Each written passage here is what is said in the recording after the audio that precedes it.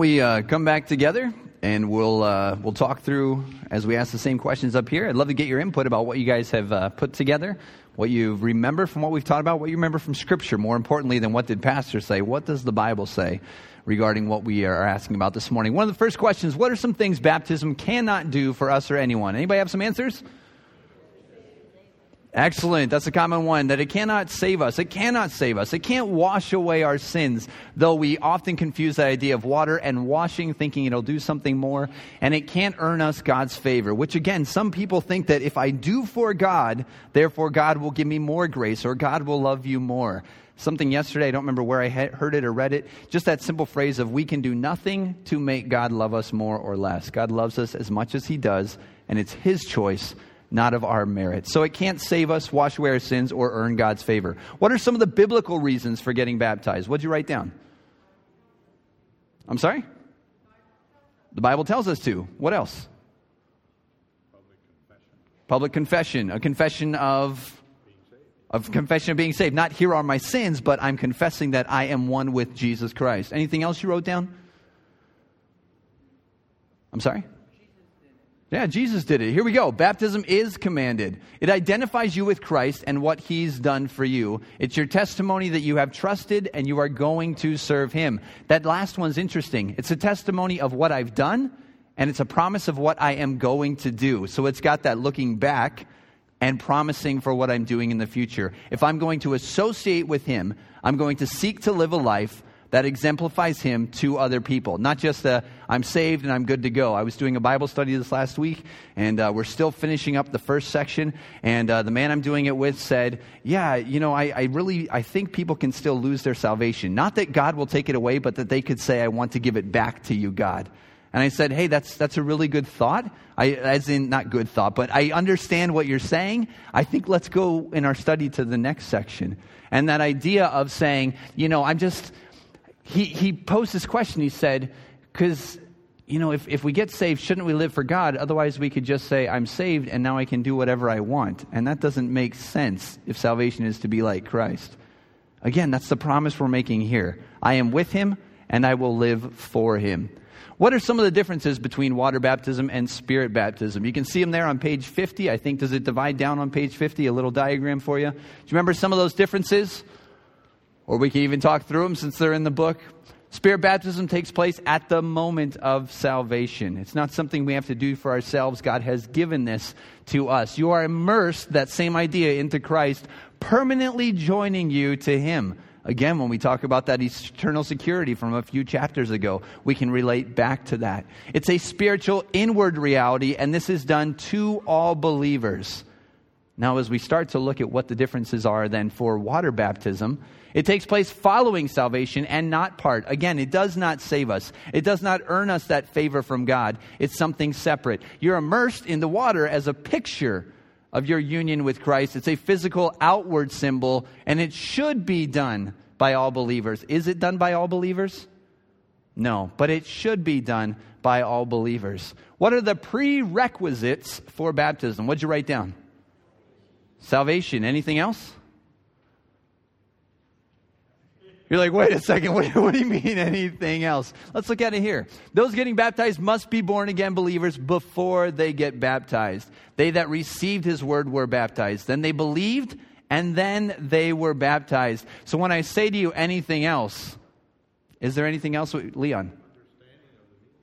Leon, that's a really good point. So if we would say biblically is something required, we would say salvation is required. What would be really good for people to know? Why am I getting baptized, right? Most often we hear that question asked, right? And maybe if not up here during that ceremony or during that time, I know it's asked with the deacons, well, why do you want to get baptized? That takes us back to one of the first questions that we asked this morning in our quiz. It's commanded, right? I want to do it to show people that I'm making this promise to Jesus, that I am associated with Him. So when we say, is there anything that's required biblically, it's salvation. Would it make sense, though, that we want people to understand what they're doing? Exactly, we would. Why is infant baptism wrong? What would you say if somebody asked you that question? Baby can't make the decision for themselves. And we mean the salvation decision, correct? Yeah, exactly. What else would you say? What's that? They can't meet the prerequisites. Yeah, I can't make the decision to meet the prerequisites. Good job. Did you really want to say that word? Yeah, exactly. What? It doesn't save. And so the thought that I will baptize my infant so that they can be saved. Just this morning, Val Fry was saying something to Pastor Art, and I think she mentioned that they were told earlier, but I don't remember who she was told by, but her religion that she was with before, she was told that, look, if the priest can't get there in time, so I'm going to assume it's Catholicism, to baptize the infant before the infant is going to die, then we give you, the parent, the permission to baptize the infant so that the infant can be able to go to heaven. I mean, that to me is like a whole nother level of, well, if I can't make it, anybody can do it. Right? The whole system built around, and again, I'm speaking off of a small conversation that we had, and so I might not be speaking with all the information, but for someone to make that comment saying, I'm supposed to be the one that does all this God stuff for you, but if I can't be there, you do it yourself, it's okay. Doesn't that just kind of break down a religious system? Right? So we have a couple of these reasons. It doesn't take away the baby's sin. It doesn't get them into heaven. It doesn't make them a child of God. They can't believe prior to being saved, and it gives a lot of people false hope. Almost like that, I got it as an infant and I'm good to go. Right? During what Jewish meal did Jesus introduce what we know as communion, and why did the Jews celebrate that meal year after year? What meal was it? Do you remember? It was the meal of Passover. And why was it celebrated year after year? Remembrance of... the deliverance, what he has done and brought me from, what he has brought me to. They did it at God's command to commemorate his deliverance from the bondage, which involved the spotless lamb being spread around the doorpost. We're familiar with that. Why do we celebrate communion? Jesus commanded. What else are we going to say? To celebrate our deliverance. And that idea, somebody over here mentioned the idea of remembrance, right? Okay. What's that? Fellowship, even with one another, right? When you look back, and we'll look at the text again in 1 Corinthians 11, that idea of fellowshipping together, it's something that we did. It's commanded, this do. Not like a, hey, if you want to, but no, I'm telling you, this right here, do this to remember me. He made it to provide a spiritual deliverance. That's what we're commemorating, what Jesus did for us, to help us reflect on Jesus in a busy world. Would you say that at the time of communion, you feel like I'm able to just pause and take a few minutes apart from everything else to reflect on what God's done for me? I'm not saying we don't do that at other times, but isn't that a nice time to be able to sit with one another and think, he not only saved me, he saved all the other people in this room. And then there's churches everywhere else that are doing the same thing, right? People that we will never meet have been saved from sin the same way that we have. And we're commemorating that together. Though we're not together with them doing it, there are times when we are celebrating what God has done for us. It reminds us of the future kingdom that we will experience with him one day, when we will all sit together and fellowship and commune with him in celebration of what he's done. In the original communion service, Jesus used two of the Passover feast elements. What were these elements, and what did they represent? What were the two things he used? Okay, we had the bread and the wine. What did the bread represent? Okay, so we see it here. The unleavened represents the body of Christ's sacrifice to provide us deliverance from sin. Remember, Luke 22:19, this is my body which is given for you. When you celebrate communion, keep this in mind. Jesus had a real human body, making him a legitimate sacrifice for all humans. Not just that God killed God. God killed a human being in place of all the other humans. Yeah, he was a little bit different, like way different than you and me. But he was still human, and was 100% human in the way that we are. Jesus was sinless, except in that way. He wasn't 100% us that way. Sinless and spotless, making him a perfect sacrifice. He gave himself voluntarily. I think it was Preston this week. We were talking, and he asked the question about, like, well, why didn't Jesus just make it all stop? And the best answer I can give is, well, because of you, right? Jesus could have made it all stop, but because of me. There's that little book that we hand out, or we used to anyway, out at the Welcome Center. He did this just for you.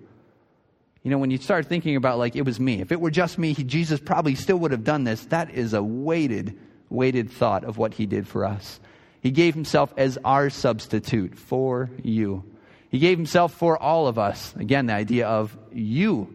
Not just a singular, hey, only you who are reading this, but all of you who will be reading this. What was the other element that was used? We have the wine, okay? He used that to represent. He took the cup, gave thanks, gave it to them, saying, "Drink all of it, for this is my blood of the New Testament, which was shed for many for the remission of sins." Christ's blood was what provided remission. The blood itself gives us the forgiveness, and it seals. Here's what's coming next. This is my proof of what's coming next. Once this happens, what is next will come. It was the seal of what was coming. Without the shedding of blood, there's no remission of sin. That was the penalty that was required, and Jesus said, "Take mine, not theirs." And it was the shedding that created the remission. The blood of Jesus Christ, his son, cleanses us from all sins. Only the blood can remove the sin. It's not something else, not something we do, not something we can earn. It's the blood of Jesus Christ that has done it already. And God says, "Here's my gift. If you're willing to take it, take it." It's the blood of Jesus Christ. You were not redeemed with corruptible things like silver and gold, but with the precious blood of Christ, as of a lamb without blemish and without spot, who did no sin, neither was guile found in his mouth, who his own self bare our sins in his own body on the tree, that we, being dead to sin, should live unto righteousness, by whose stripes, the suffering, the blood because of them, we are spiritually healed through his death. Not just the death, but even the shedding of the blood that took place during the course of his death. So Christian communion also has an aspect, not of just looking back about what was done and just remembering, but a looking ahead of what Christ will do. And so as we move ahead, we have this same idea promoted in the epistles. In 1 Corinthians chapter 11, 23, you see right there in the middle, let's see, oh, it didn't work for me this morning.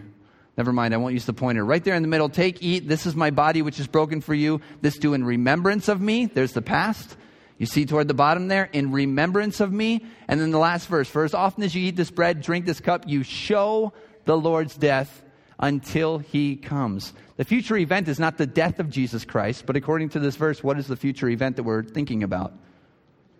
The return, right?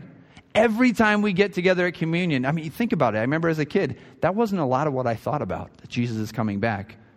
How many of you would say that, I haven't put a lot of thought into Jesus' return when I'm sitting at communion, right? It's almost that thing that we almost overlook. Like, I got to think about what Jesus did. And am I in right standing with him? Am I taking it worthily? And that's important. But we also celebrate the fact that, like, hey, this is just temporary. There's so much more to come. And it's going to happen. Like, all this happened just like Jesus said it will. And he's saying, just do it until I get back. It's like you tell your kids, hey, just obey. Obey until I get back. I mean, that's a tall task. But they know you're coming back, right? So we're told to think ahead to what's coming. Do in remembrance of me. New Testament communion, really important service. Because, why? It helps us to commemorate Christ's personal physical death for us.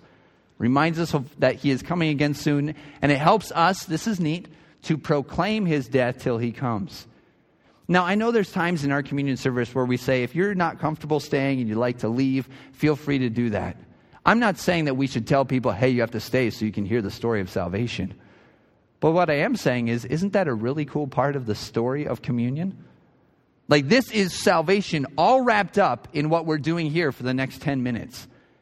And for some people who are visual learners, can't that go a long way to express to them what Jesus did for us? That's a whole part of this communion thing that I'm not saying we have overlooked, but it's easy to forget about, that we are representing Jesus to other people, proclaiming his death. So what do you guys think about during communion? You're like, Tony, I don't want to tell you. That's why I tell God I'm sorry. Like, that's what I'm doing the whole time. I don't want to tell you those bad things. How many of you would say it's a lot of time I'm very introspective. I'm thinking about confessing sin to God. Right? Yeah. And I'm not saying that's bad. I'm not saying that's a horrible thing. That's what I was taught as a kid. And I think that's a nice time. I mean, there's all that time we should be confessing sin. But to sit down now and to say, am I in right standing with God? Like, hey, visit the doctor. It's time to check up. What's wrong? What needs to be fixed? This is the time to sit and do that. How many of you take time, sometimes, maybe all the time, maybe sometimes, to think ahead to Jesus coming back? Anybody you've done that before? Yeah? How many of you take time to pray for other people that you know? How many of you take time to listen to the music that's played? How many of you wish there wasn't music played? I mean, they're like, we can go back and forth, back and forth. It's kind of like, does there have to be one specific thing that we're thinking about or doing when we celebrate communion? And are we wrong to only focus on one thing? I'm going to say no. Like if we tried to focus on everything that communion is at the same time, that's like you trying to clean every room in your house at the same exact moment. Is it going to happen? Sometimes you have to pick and choose, right? And so we think like, what am my relationship with God? God, what can you help me? Teach me something about you right now. For us, well, I think we'll ask that question later. Like, what do you do with kids at communion? How many of you really struggle to figure out what to do with your kids at communion? And what I mean is whether they should take it, and then also how do I keep them quiet? Any of you ever struggle with keeping your kids quiet during communion? Okay, I'm raising my hand, so if you didn't, I did it for you. Like, I guess it was just... But I remember some parents who, they would be out in the foyer with their kids. They're like, I just can't keep them quiet. You know, and it was like, I get that. That's fine. I remember other parents, I remember me, I pull up pictures on my phone sometimes. Not like of communion-related things, okay? To show my kids, like, look, here's what Jesus was doing. Here's what was going on. Or we take them to a scripture in the Bible. Or we talk about what it means to pray and confess. I mean, you think about it. I remember as a kid, the time that I learned how to act during communion was only during the communion service. And so I don't get frustrated if I hear parents talking to their kids during a communion service, because at some point they need to explain to them what to do, right? You know? But sometimes if we're not involved in that situation, we can get so far removed that we're like, oh, they're showing no respect for God. How do you know if somebody's showing respect for God? It's a time when we examine ourselves, when we focus on ourselves, think about our relationship with Jesus, and even showing that to other people. So participating in communion, 1 Corinthians 11. At some point, we're going to go to that text. So if you wanted to open up there now, that would be great. 1 Corinthians 11, we'll read through some of that.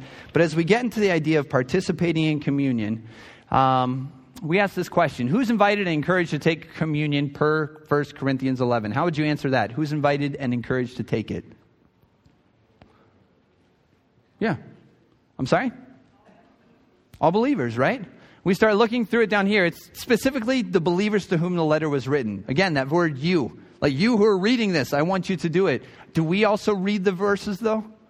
Right? And so in a way, it's still written to us. My brethren, saying other believers, were any discouraged from taking communion per this passage? Was anybody discouraged from taking communion? Okay, that's one. You don't just take it on your own. You take it with the church, okay? Anybody else have another kind of answer?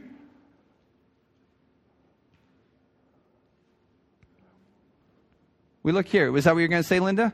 That idea of worthily, right? When he says, don't be taking it unworthily. So if anyone is being discouraged, it's those that it summarizes you're taking it unworthily. He says, I want you all to take it. You're all welcome to take it. But you who are going to take it unworthily, be super, super careful.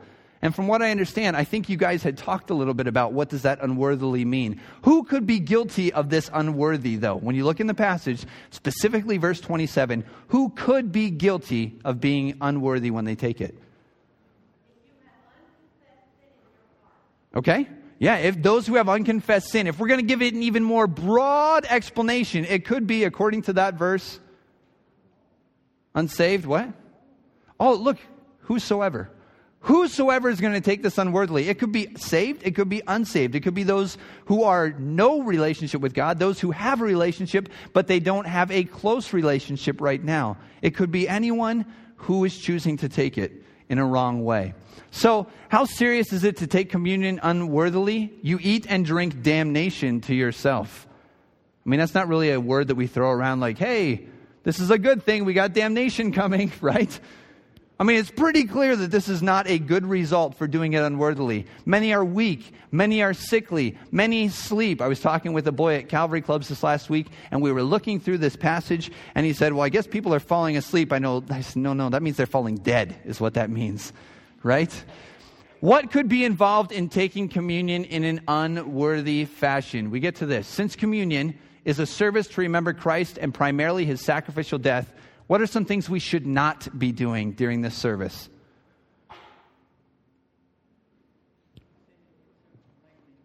Taking it lightly, like, it's no big deal. It's flippant. That might be the word that we choose. What else might we want to avoid? Yes, ma'am.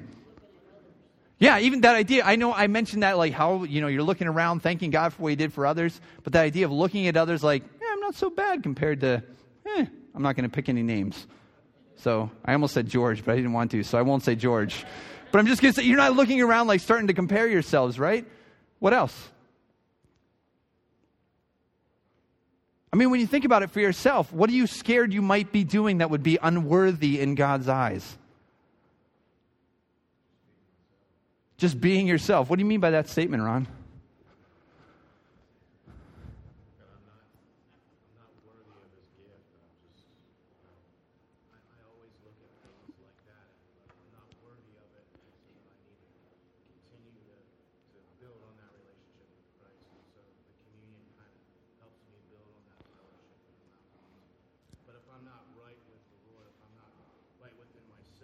Yeah. Or if I'm not right with any of the people around me, like my sister or a co-worker or even my wife, then I won't partake.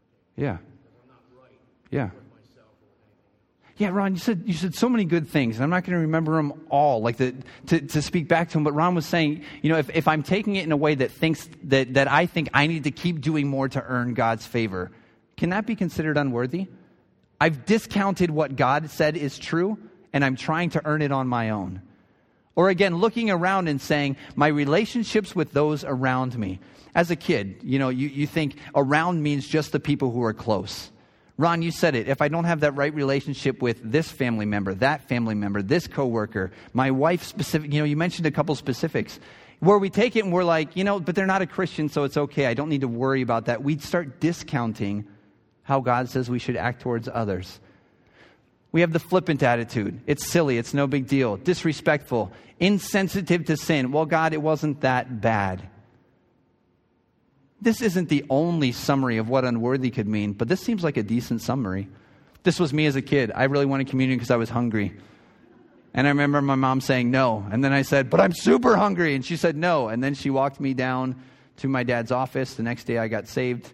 Not just so I could take communion. I got saved because I was a sinner. But eating just because I'm hungry, right? Or I'm distracted. Like I'm not even thinking about what I'm doing. I'm just going through the motions. Instead, we should have an attitude that might be something like this. We're respectful. We're serious about what I'm doing. Like there's a lot of weight to this. I can't think back in my mind to somebody that I know died because they didn't take communion the right way. But if God says he could do that, that kind of freaks me out a little bit. Like God says, this is serious. This is something I really want you to do, but be very focused on when you're doing this, what our relationship is like. What should we do, therefore, prior to taking communion? According to verse 28, what do we need to do? Yeah, we need to take time to examine ourselves. We need to take time to be honest with God. And I don't think that means we just need to take time for that 5 minutes before they get to my row. I'm going to sit in the back today so I have more time to confess sin.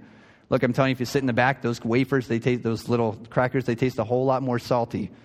I'm just speaking from experience. And one time I took one and I was like, why is this salty? Did we get different crackers? And I was like, no, everybody else must have pushed this one out of the way.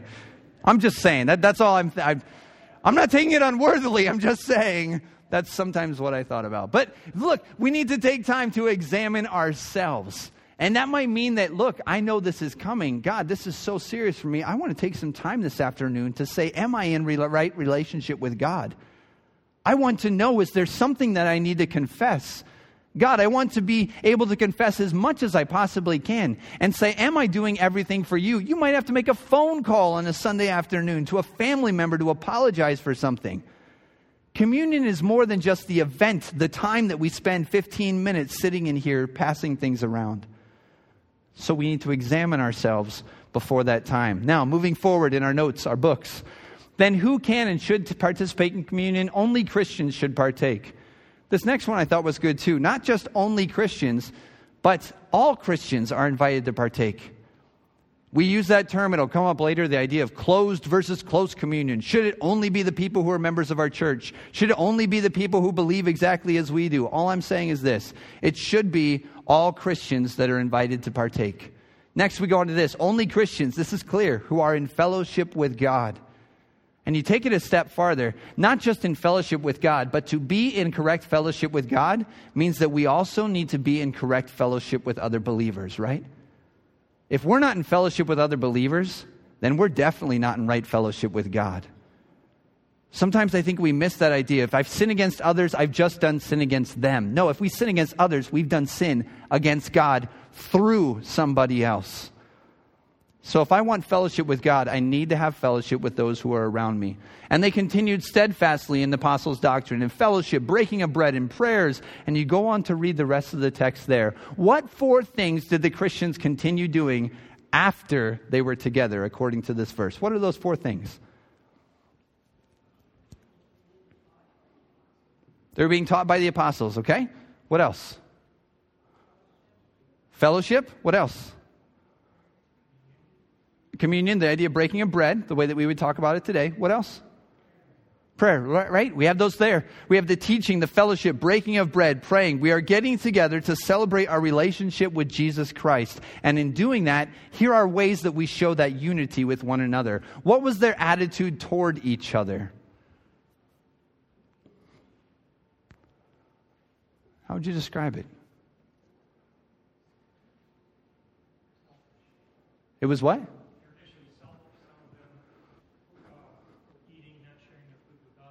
Yeah. Yeah, initially when you read that in that section in 1 Corinthians 11, there was a selfish attitude. Hey, I'm here, I'm hungry, let me go ahead and do this. I got to remember what this question, there we go. I wanted to see exactly where they were going with the question. This represents the gathering together for teaching, for fellowship, to break bread, to pray, to continue to get together. We have all things in common. This attitude, whatever it was before, we see a transition to what it is now. In this verse, it's represented as one of unity and the fact that we are caring for one another. Not that we all need to be equal, but if someone has a need, we're going to seek to meet that need. Not just saying, the church will take care of it, but is there a way that I, as a fellow believer, a brother or a sister in Christ, can help meet the need of another brother or sister in Christ? That's what we see. There's a little video series called Theo. I know I mentioned it one time here in church. It's put out by a company called Whitestone Media, and they take big concepts and they show a 10-minute video to kids about what that concept is all about. And they talk about the early church and what did the early church look like. And sometimes I wonder if we miss the idea of what the early church was. Up to this point in this community, there had not been this association of believers. And suddenly within the community, there's a group of people who is daily meeting together, daily looking to help with the needs of others, spending time in prayer, eating meals together, obviously noticed by all those around them. And people start saying there's something different about these people. Not just that they were meeting once, but it was a community in a way that sometimes we don't have just because it's been ingrained to us over the years that church is the Sunday and Wednesday thing, or whatever night you pick. But here were people who lived close together who were just hey, let's gather in this house. Tomorrow we'll gather in this house. Let's move to this house. Let's move to this common meeting space. So this idea of unity one to another, getting together for communion to celebrate this bond that we have in Jesus Christ, looking ahead to one day when even those we can't get together with will be together. That's one thing that communion can represent. It's exciting to think of it that way. Look up. Here we go. 1 Corinthians 11, 18 to 22. Let's start in verse 18. Let's see what it says there. And I remember I was talking to, I think it was Pastor John this week. I don't remember. I remember as a kid hearing all these passages, but I remember thinking as a kid, somewhere in the Bible is this passage about how to do communion, and somewhere in the Bible is this other passage about how people got together and they weren't sharing with one another. And forever I kept them separated. But when you bring them together, there's a whole different depth to what communion represented and why it was being done wrong. And here's the worthy aspect that you need. So you start there in 1 Corinthians 11, verse 18. For first of all, when you come together in the church, I hear that there be divisions among you, and I partly believe it. For there must be also heresies among you, that they which are approved may be made manifest among you. When you come together, therefore, into one place, it's not to eat the Lord's Supper, for in eating everyone takes before other his own supper. And one is hungry, and another is drunken. What? Have ye not houses to eat and to drink in? Or despise ye the church of God, and shame them that have not? What shall I say to you? Shall I praise you in this name? I praise you not. And then we have the passage that we typically read during our communion service that says, when you come together, you weren't doing it for the sake of the Lord's Supper. You were coming to eat and just to fill your own bellies. Do that at home. When you come together, celebrate communion, the Lord's Supper, in this way. And if you're not doing it in this way, you're doing it unworthily. And here's the damnation you could be drinking and eating to yourself. And then you get to verses 33, 34. Wherefore, my brethren, when you come together to eat, tarry one for another. And the unity idea, if any man hunger, let him eat at home, that ye may not come together unto condemnation, and the rest I will set in order when I come. Look at what we have here. The Corinthians celebrated communion as part of a larger feast when they gathered together with the church body. But in doing that, they lost the idea of what the purpose was for communion. Their perversion was that they were creating divisions at those times by isolating the rich from the poor. Pastor likes to use this word. You see it in the verses there. The idea of those who have not. I'm not thinking of others. I'm just thinking of myself. And at the moment I need this. Oh yeah, it was communion. Well, it's okay. We'll move on. These divisive acts and attitudes were bad.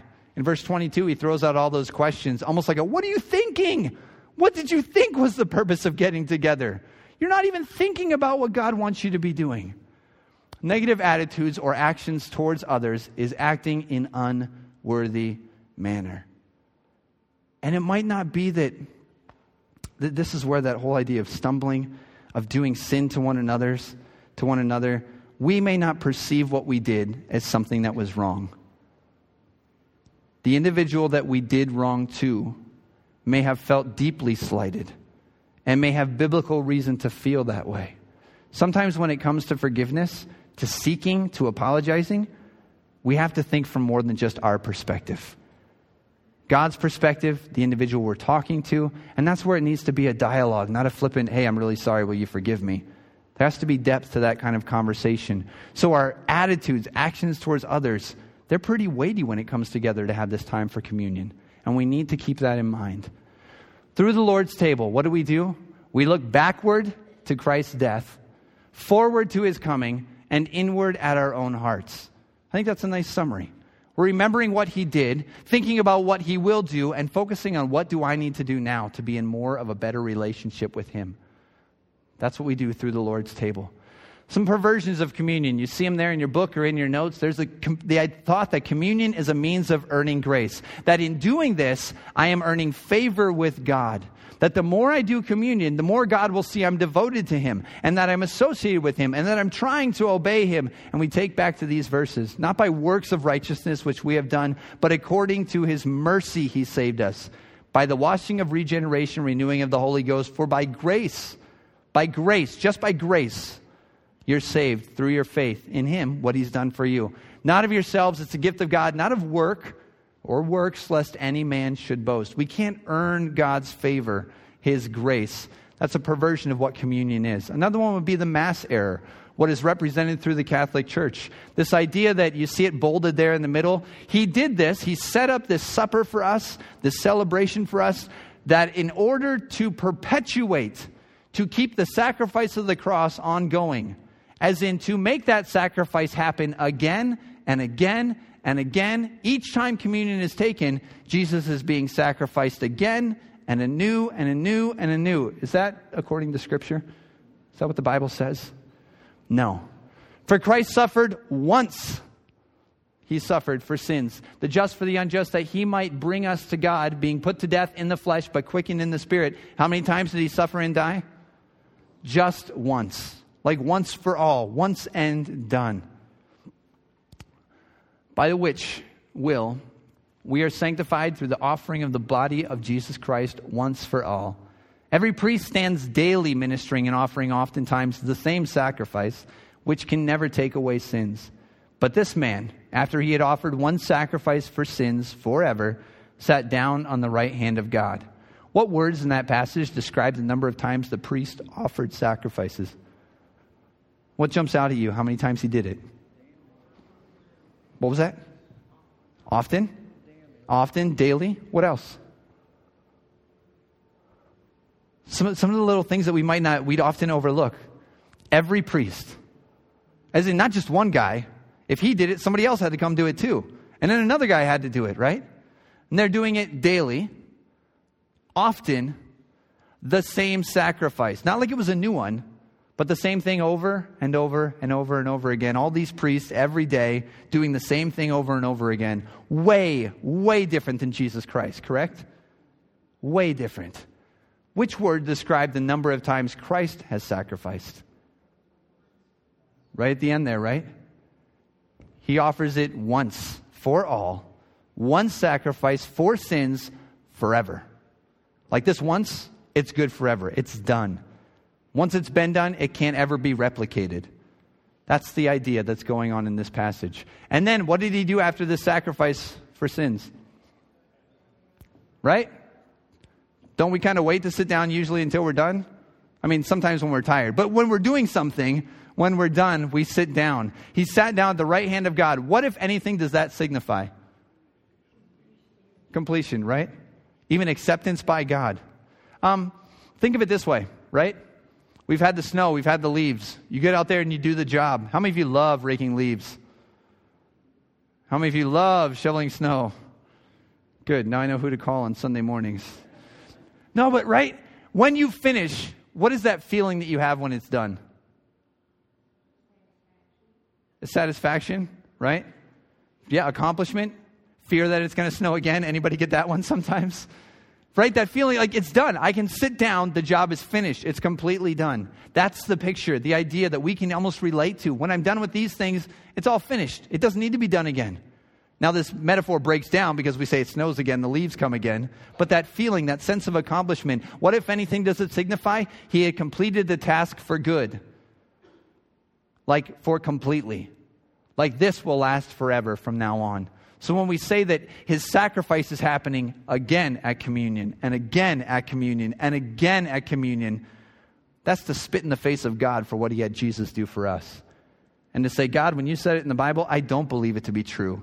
And this is what I think needs to be done. Isn't that kind of what Satan did, where he kind of put himself up above God and said, I know better than you do? That's dangerous territory when we believe and practice that way. The change of substance error. Jesus said, this is my body. And when he said that, that must mean that this is his body in some way. The Mass holds. This is a quote the pastor took right off the website. I went back and I read it. You can see the website on the bottom there. And it didn't make sense to me. So I wanted to make sure that it was transferred over correctly. It was. And I think it just needs to take out a word and it'll make more sense what they meant to say. The Mass holds the place it does in Catholic worship because of the real presence of Christ in the Catholic Eucharist. I think somebody, as they were typing, got confused about what they were going to say next. But that idea that it is the real presence of Christ. When Jesus has deigned to become present in that manner, it automatically becomes the most important form of worship. The two thoughts, transubstantiation, consubstantiation, they're both wrong. One talks about it becoming the physical body and blood of Jesus Christ. One of it talks about it being indwelt by the body and blood of Jesus Christ. I mean, that kind of breaks down about what the purpose is for communion, right? It's a metaphor, a symbol of what's going on. You think of it this way. Did Jesus ever talk in symbolic nature, in metaphors? He called himself the light. He called himself the door. He refers to Herod as a fox. Do you think Herod really was a fox sitting on the throne?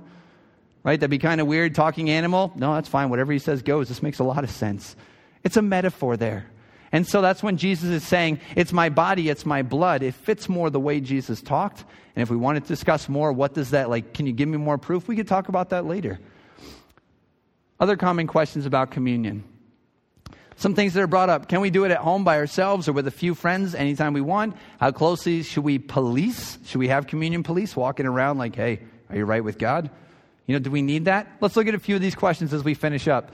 In the New Testament, communion was not to be a private affair held by folk in their homes by themselves. As we look at the text, we see this. Matthew 26 and Luke, both we understand that as the Last Supper is taking place, it's in a public setting with multiple believers together, not just a few people. When we look at Acts 20, upon the first day of the week when the disciples came together to break bread, we have the example of the early church. Communion text in 1 Corinthians, when you come together into one place, it's not to eat the Lord's Supper, as in you're not coming together to do it the right way.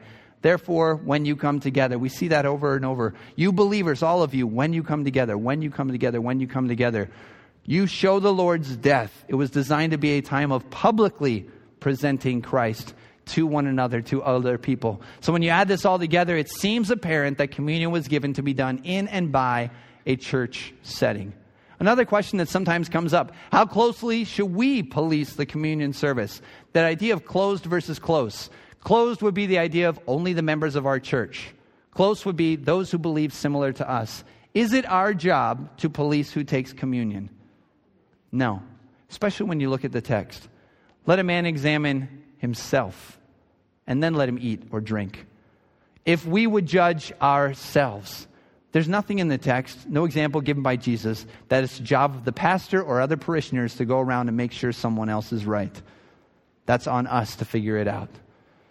Why is communion practiced multiple times after salvation, but baptism is to be done just one time? What do you think? Once for all. Okay, so the baptism you're saying is the ones he died once. Okay? Any other thoughts? He commanded us to do it over and over. Yep. Anything else? To help us remember his sacrifice. There's a few thoughts to this. Ready? There's this one. That he commanded it to be done repeatedly, as you said, Jane. He commanded to this do remembrance of me. That same boy that I was talking with this past Wednesday, as we were looking at the communion passage, the question in his book said, how often should we have communion? And he said, once a month. And I said, well, let's see what the Bible says, not what we do at Faith Baptist Church. And he was like, well, as often as? I said, so could that mean we do it every week? Could that mean we do it once a year? Could that mean we do it once a lifetime? He's like, yeah, I guess as often as, and each church could decide what they'd like to do. Although they both picture some of what Jesus did for us, communion does picture more than our moment of salvation and change in lives. So if you had to break it down, they both picture the same thing. But I'm a visual guy, and so here's how I picture it. Baptism is all about the moment that I join myself to Jesus Christ. And yet there's also a promise of what I'm going to do later. Okay? Communion is like, there's my moment that I'm with Jesus Christ, and I'm where I promised I would be now. Does that make sense? They're both still emphasizing the same not emphasizing, they're both acknowledging the same thing. There was a moment, but one is saying, this is what I want to signify, my union with Jesus Christ, and in doing that, I also want to live for him. This is saying, I'm making sure that I'm right with God, and I'm thankful for what he did, but I'm making sure that right now I am right with God, and this is my time to do that, and make sure that I am living for him the way that I should be. This one was commanded to be done over and over.